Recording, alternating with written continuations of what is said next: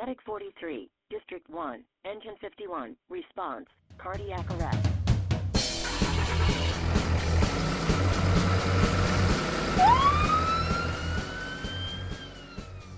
Good afternoon, all. Dr. Rob Dixon here with another episode of the MCHD Paramedic Podcast. Today we have our own MD2, Dr. Casey Patrick, with us, back from Africa to tell us all about his tales in the subcontinent. Hello, Dr. Patrick. Hello, everybody.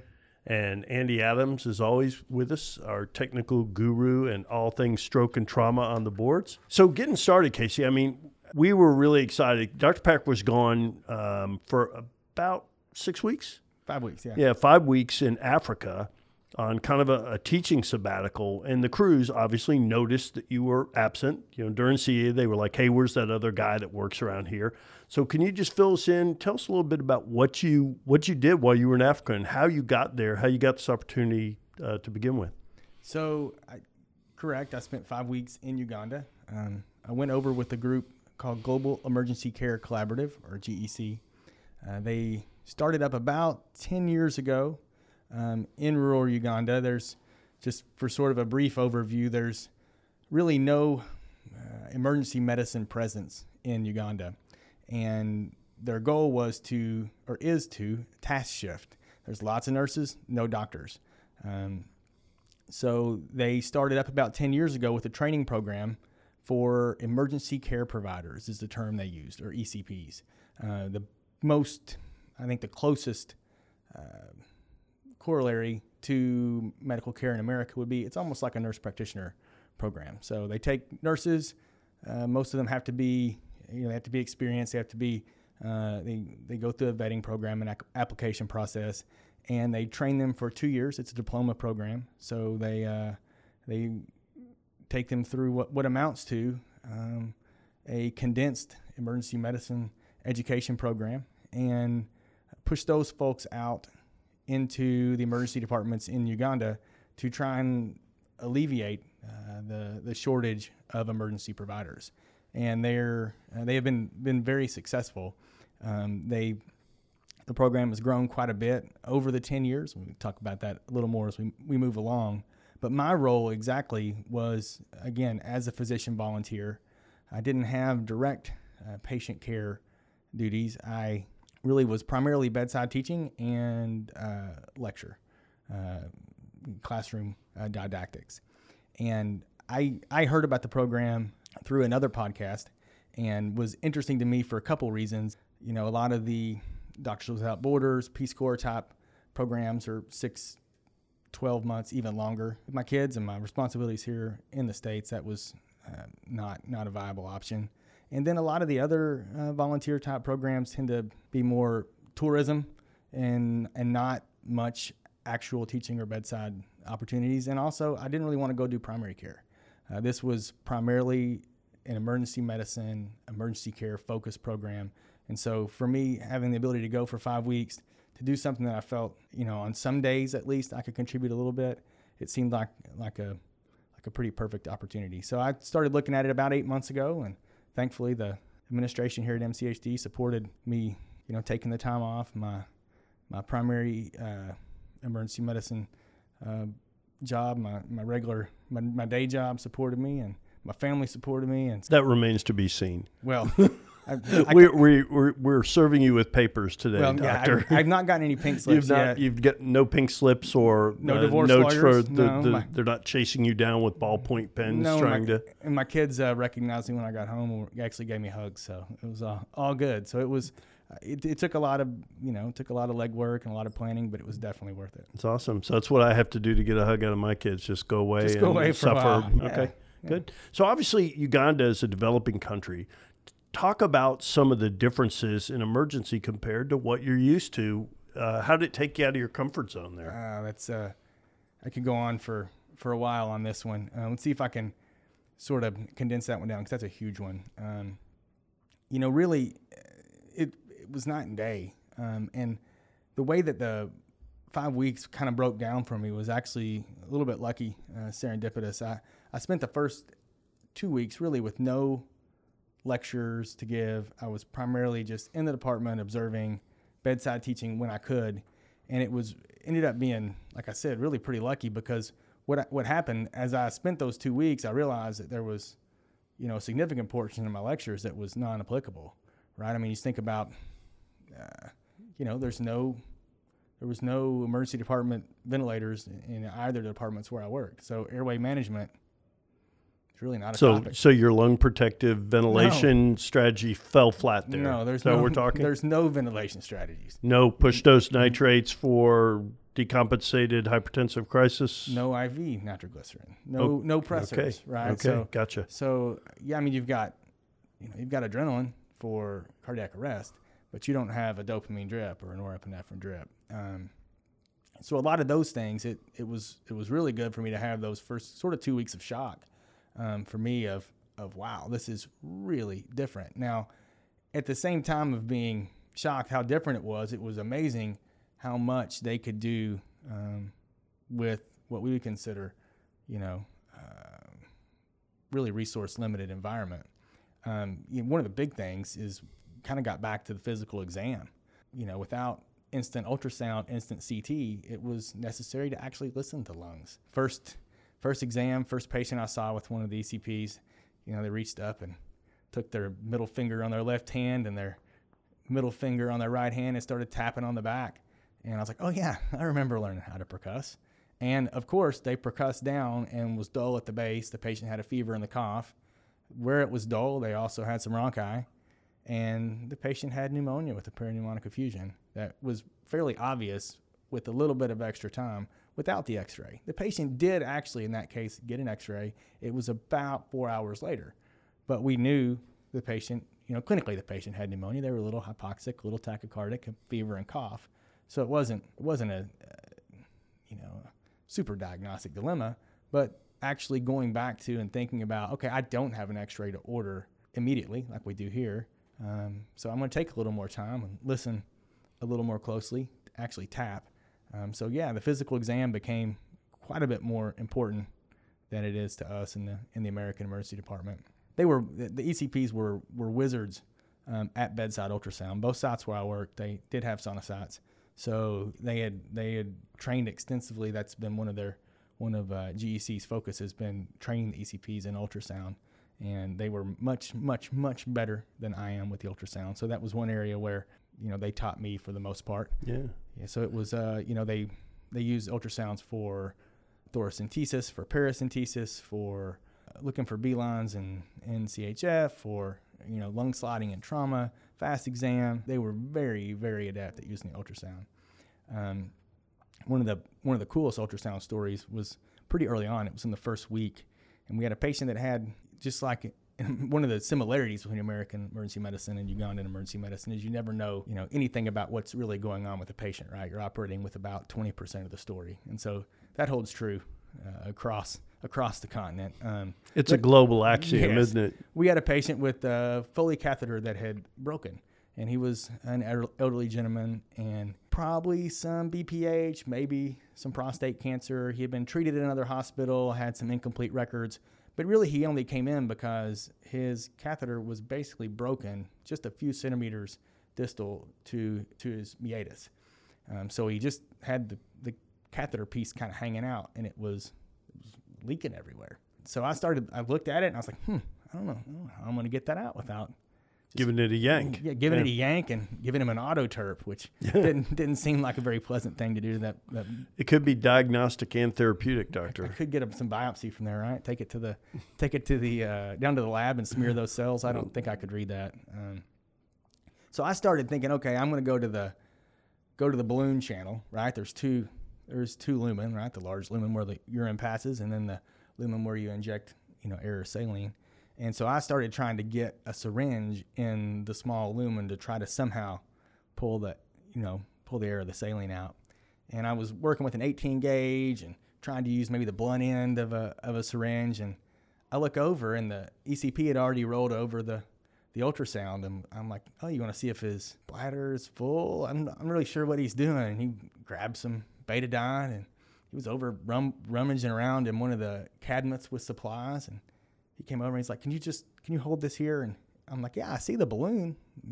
I visualized the balloon with the ultrasound, And he reached over with the swab and betadined him over his suprapubic area and took a 18 gauge spinal needle and popped the balloon, pulled it out. So he did a Sue Combs. He just He did a classic. So Casey and I were trained by a pediatric EM doctor who would always do the suprapubic Sue Combs tap. And the first time I saw her do it at IU, it was a non-English speaking family. She walked into the room with a febrile infant and stabbed the baby suprapubic to get a urine sample. And I don't know who was going to have a heart attack more, myself or the patient's mother. So it's really something to see someone stick a spinal needle or do a suprapubic. If you haven't seen it, I mean, it was smooth. Like he knew exactly what he was doing. He localized it. He cleaned the area. He had sterile gloves on. Like it was really impressive. But I wasn't 100% sure what he was doing when he started it. And he clearly had a plan. But did he elucidate that plan to you first, or did you think he was just stabbing the guy with the spinal needle? He elucidated it to me as he was doing the procedure. And to be honest, that was one of the more difficult part of the first couple weeks was that, again, I wasn't really in charge of the ECPs. Like, these ECPs were trained. He had probably been through the program 6-7 years ago. He was managing his emergency department. And so as the volunteer, physician from America, I didn't want to go over and tell him how to do his job. I mean, he was better than me at probably 90% of what he did every day as far as infectious disease, ultrasound, resource limited environment. Like, what am I going to do? Go over and tell him about how to manage the BiPAP, non-invasive ventilation and CO2 tracings, or like you said, push dose pressors or ventilatory strategies. Like, yeah, I mean, I know a lot of things that they don't, but that is not going to help them in their environment. So it was just really, I was like, man, that is, simple yet elegant. And the patient got a new catheter, went home, happy guy, and could now drain into his bag again and not dial down his leg. So that's a super cool story. Cool. Yeah. Now, in my show notes, I have malaria in bold, underline. Do you want to talk about malaria? Yeah, so I mean, I probably saved the one of the more glaring differences to last here, but just the tropical medicine aspect, the infectious disease aspect. There was large percentage of patients with malaria, a large percentage with HIV, relative to what we see here, obviously. So those infectious disease aspects had to be really combined with all your differentials, right? So if a patient came in with seizures, yeah, maybe they weren't taking their Dilantin like it is in America, but it also could be all of the cerebral manifestations of both malaria and HIV and numerous others. But again, those two are the two of the main ones that we saw. And then, especially with the sick kids, kids that came in with fever and vomiting.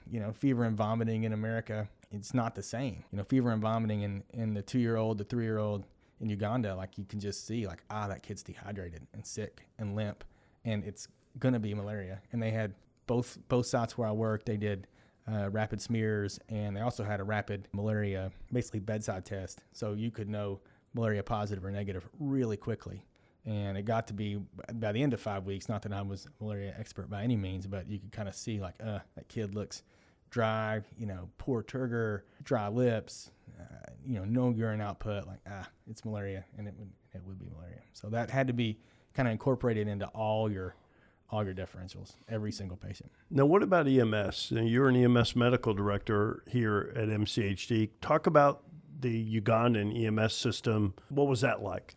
Well, my 5 weeks when I was there, the training ECP, so the second site that I worked, the ECPs weren't finished with the program. So my lectures were actually to the ECP trainees. And it was a train the trainer style program.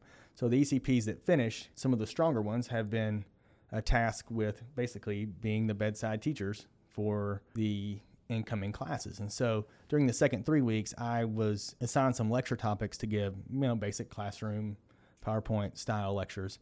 And one of them was, the gist, because they were out of session, it was a lot of the non-clinical emergency medicine topics. So they had done their cardiology month and their ENT month and their trauma month.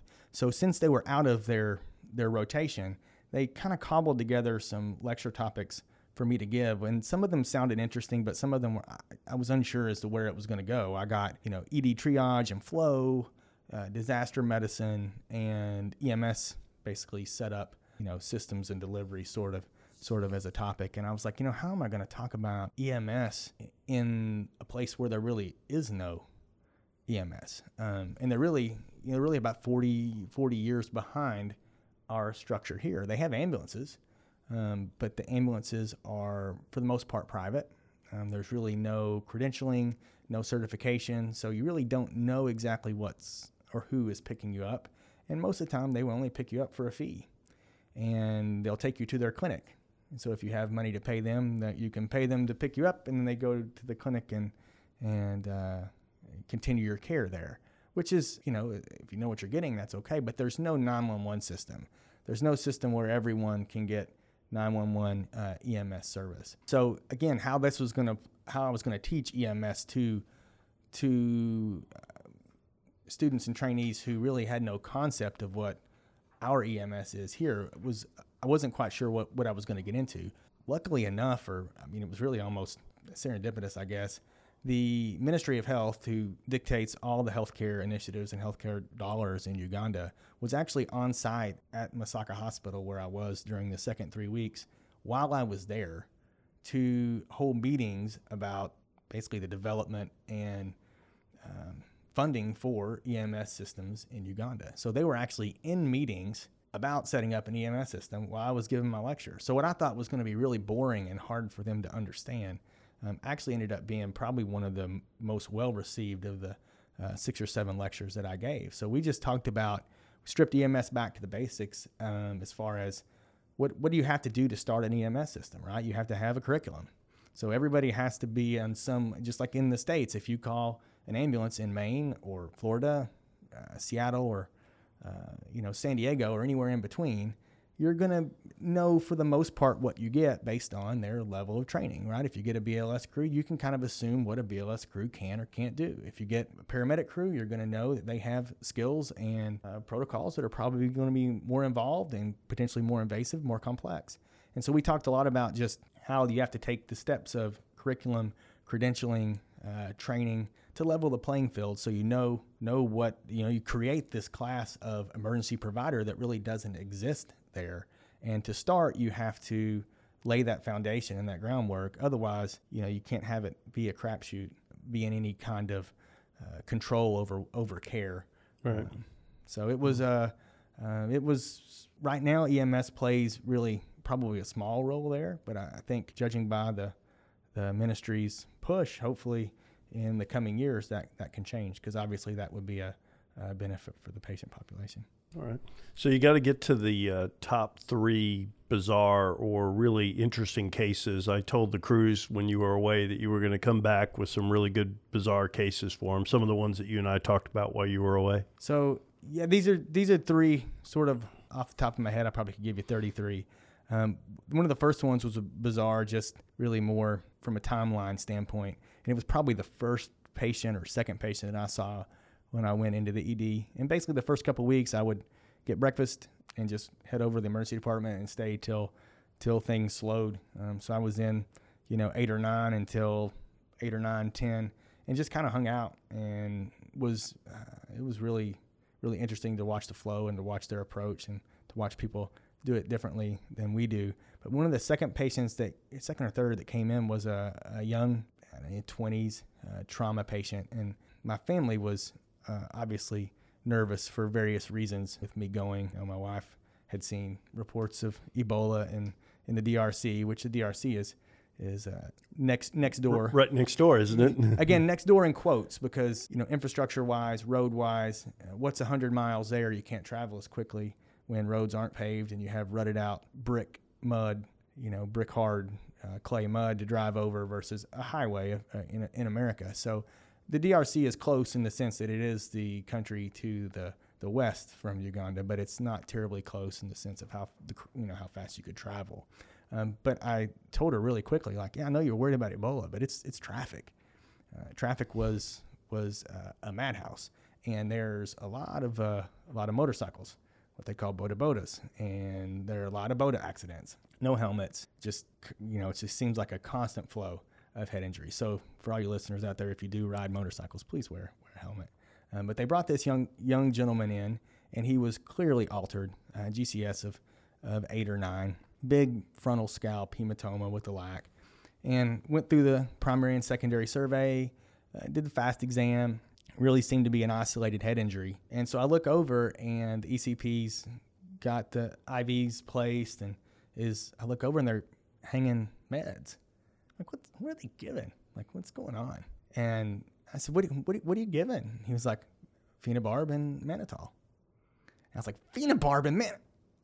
Oh, yeah. Okay. Yeah, good idea. That makes sense. And I'm sure that was probably the 100th person in the past 2 weeks that he's given the cocktail to. And I got ready to get high-pitched voice, like, what are you doing? Flustered with him.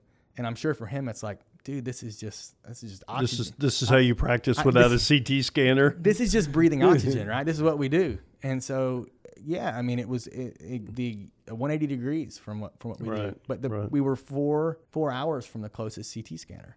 So patients got a GCS of 9 and got a big head bonk. And I mean, the best you can do is to try to relieve the pressure and prevent the seizure that's going to come. And so it was really the case in and of itself wasn't that interesting, but it was an eye-opening early sort of baptism into what the differences that we're going to see. Pretty early on, we saw a couple patients in the same day with cow tick poisoning. And I did not know what cow tick was, but cow tick is pesticide fertilizer type liquid that they use in Uganda, and patients will at times use it when they attempt self-harm.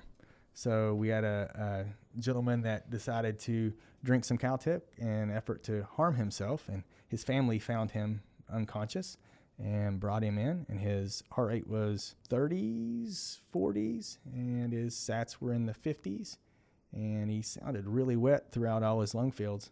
And I know here at MCHD, we spend a lot of time on our recredentialing exams, and it's always a hot topic question to talk about organophosphates. And I know that every time we step into a shed or a backyard garage and we smell something a little funny, our antenna go up for OGP poisoning. And I know that in my personal experience, I've never seen one like that before. He had all Dr. Dixon's favorite killer bees. Should I make a bee sound right now?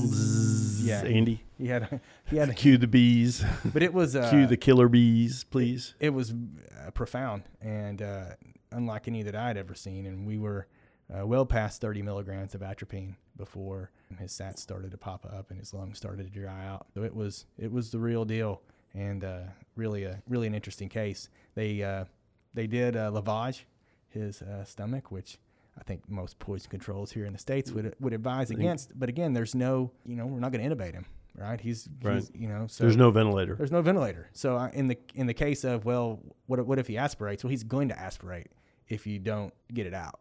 And the whole emergency department just smelled like just that sort of like pesticide, bug killer. Bug killer. Yeah, it was pretty rank. But that was, by the time he finished lavaging, he was lavage clear, and the patient got a boatload of atropine. And how much was that, doctor? You have it in the notes here. Yeah, 30 plus milligrams, and they were the glass ampules. So we just broke and drew them up and just kept pushing. We'd look over and his heart rate would drop a little bit, and we'd push another 2 or 3 milligrams at a time. And that was over probably not much more than an hour to 90 minutes. So it was a really cool case. And then the last one, I'll tell our listeners just to maybe do a little bit of MCHD paramedic education while we're talking. And we had a young patient, 30s, early 30s, with in florid cardiogenic shock. Pressure was in the 80s. Heart rate was around 100. Pedal edema, and his heart failure was from valvular dysfunction secondary to past history of rheumatic heart disease. So he had bad valves and was in acute cardiogenic shock from that.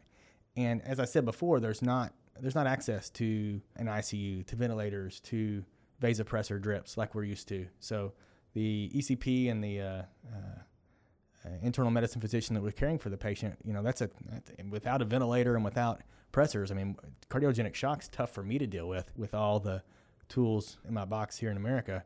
it was, they asked, what would you do, Dr. Patrick? And I said, well, I'd probably hang a pressor drip of some sort and, consider non-invasive ventilation versus endotracheal intubation. And none of those things are options here, but they do have ampules of adrenaline readily available in the ED. So I said, there is something that we can do. It's not drip form. We don't have to go to the pharmacy and mix anything. I said, have you guys ever given push dose pressors? So we did just like in our protocol, a milliliter of cardiac epi and 9 of saline. And we talked about how to calculate the concentration, and we had our 10 mox per mil of push dose epi, and we gave 20 every 15 or 20 minutes. And they were really excited when his pressure was quickly 120. And he actually... It's magic. Yeah, and his mental status perked up a little bit. What I didn't want to tell them was with that end-stage valvular disease and cardiogenic shock in Uganda that his outcome was probably going to be pretty poor. And he did pass the next day. But it was an interesting sort of physiological, pharmacological experiment. And I did use a little bit of our own protocol to try to help the poor young man. But his, again, in cardiogenic shock with valvular disease. Yeah, you got a surgical fix there that they just don't have. No access there. So those were probably my three coolest cases. Yeah, that's great. Taking our MCHD protocols global. Thank you very much, Doctor. Yeah. All right. So what about the funniest story? So you gave us a couple of really interesting cases. Give us your kind of funniest story or one of them. We had we're having a discussion about a patient with a large epidural hematoma. We're looking at some. This patient actually had been to a private hospital with a CT scanner. So anytime somebody came with CT films, everybody wanted to huddle around and look. And so we were looking at the CT films, and we're having a discussion about subdural, epidural, and just how these appear on CAT scan and how you can tell the difference. And the attending physician was just to my left, and he was probably 50 and very, very professional, very, white coat, pressed, slacks, dress shoes, like very professional, unlike myself. And he's got his cell phone in his pocket, and the ringtone goes off, and it was funny to me. It was, fun, the pop band Fun that had a couple. Actually, I don't know that. I know that you and Chief Anderson do. So would you mind be kind enough just to hum a bar if the trademark gods won't be angry with us? I'm not gonna hum along. Come on, Chief. I know you can. But let's just say Fun is very American sounding, and his ringtone was Some Nights. And I just thought it was very random, and we were looking at the CAT scan, how many thousands of miles away from the States, and this very put together professional Ugandan physician, he likes Fun too. So I thought that was kind of cool, actually. So those are about as funny as I can get. Hopefully Fun doesn't come after me.